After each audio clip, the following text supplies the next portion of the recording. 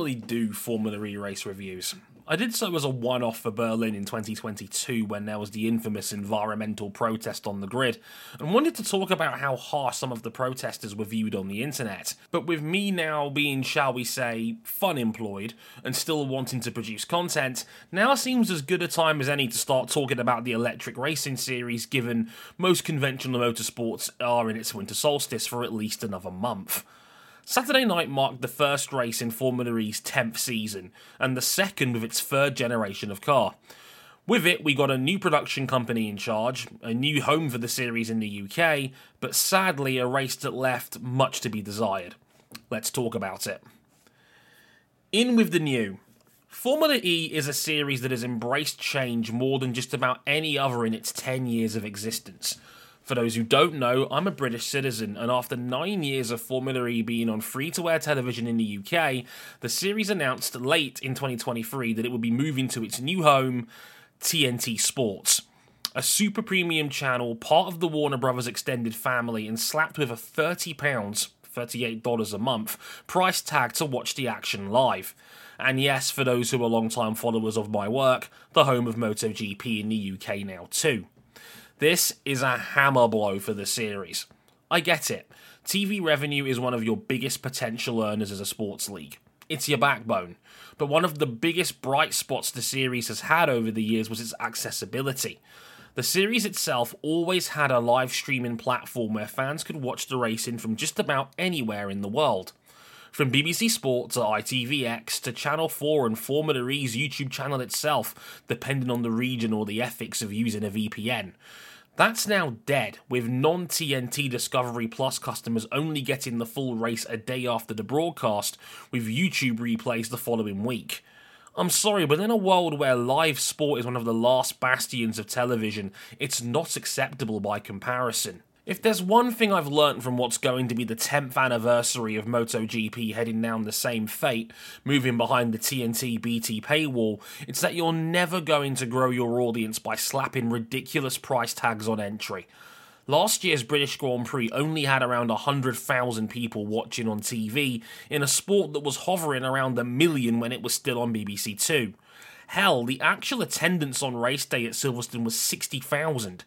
It wouldn't be a huge stretch to say that maybe a third of all regular MotoGP watchers in the UK were actually at the track. Yeesh. Formula E doesn't have 75 years and generations of biking culture and fandom to prop itself up with by comparison. I was told by those in the industry that securing a free-to-air deal in the UK was a priority, and the series has failed in that regard. And remember, the UK is in the middle of a massive inflation and cost of living crisis. Only the most hardcore are spending the equivalent of 3 Netflix accounts for one racing series for 6 months out of the year. The number of fans I follow on X that normally watch who couldn't watch yesterday was startling. P.S. The intrusive adverts. Man. The other major news regarding the product itself was Whisper Films taking over the production of the series instead of North One last year. Again, for those who don't know, Whisper Films is David Coulthard and High Performance Man Jake Humphrey's production company, who you'll most likely recognise as producers of Formula One's programming on 4. What did I make of their first broadcast? It was tough. Much was made of a reshuffled presenting panel, with football-focused pundit Jermaine Genius now anchoring the broadcast, with David himself a pundit and commentator. Now, I don't want to be too harsh here. Live television is exceptionally difficult, and any mistakes and blemishes are massively amplified. Genius was struggling to wrap his head around the product and had to lean on Karun Chandhok pretty hard to explain the nuances of the sport. And DC was often using tired motorsport cliches as contributions. I don't feel like he added much to what was happening out there.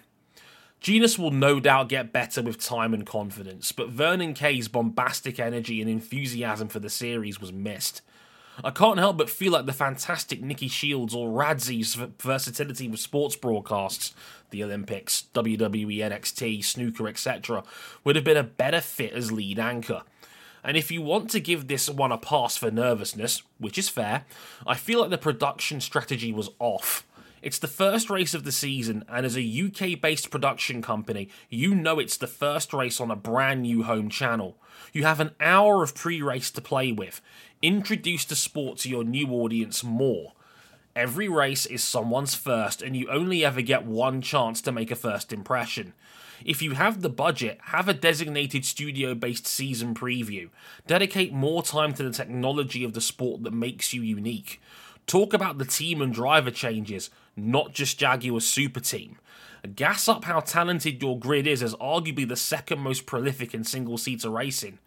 I don't need to see Genus crap himself in a Porsche Taycan as Karun thrashes it round Mexico. It's an old broadcasting reliability trick, but it's not particularly relevant. Like I said, I don't want to be too harsh on the product, and I know things will improve over time. I want the best for Formula E, genuinely. That's why I need to be disciplined and honest about its general direction. And with the series now on TNT, it cannot afford to potentially lose chances to gain new fans. And on top of that, you now need to justify people paying £30 a month for it. Right, the race in itself. Oh, fuck. It happened. Well, that was certainly one of the Formula E races of all time. Pascal Wehrlein qualified on pole, a shock if you're a Porsche fan at the back of 2023, Cam, looking at you, and would take a comfortable lights-to-flag victory over envisioned Sebastian Buemi and Nick Cassidy getting on the podium in his Jaguar debut. But it was another Formula E race where very little happened. The two biggest flashpoints on the track were Antonio Felix da Costa's clumsy dive bomb at turn 2 that took out Nico Muller's apt Cupra, and the safety car coming out for Robin Freins colliding with Sacha Fenestraz coming out of the attack mode and forcing a safety car. Not exactly ringing endorsements for the racecraft of the series. Beyond that, we barely had a single overtake on track. Mexico City isn't the most conducive track for the series, with a long front straight and not much in terms of heavy braking, but the race was processional as a result. A little bit of car swapping when attack modes were taken, but not much else. Mitch Evans did a brilliant job replicating New Jersey traffic at the back end. There was little to take from the powertrain situation too. There weren't massive differences between the Porsche and Jaguar powertrains, and teams erred on the side of caution naturally in the first race of the season, likely not quite knowing how much they could save due to the added laps mechanic of race management. Throw all that in a blender, hit frappe, and you get a very dull race. It happens sometimes. Diriyah should be more fun. The lightning round. I'm still not fully convinced on Porsche yet.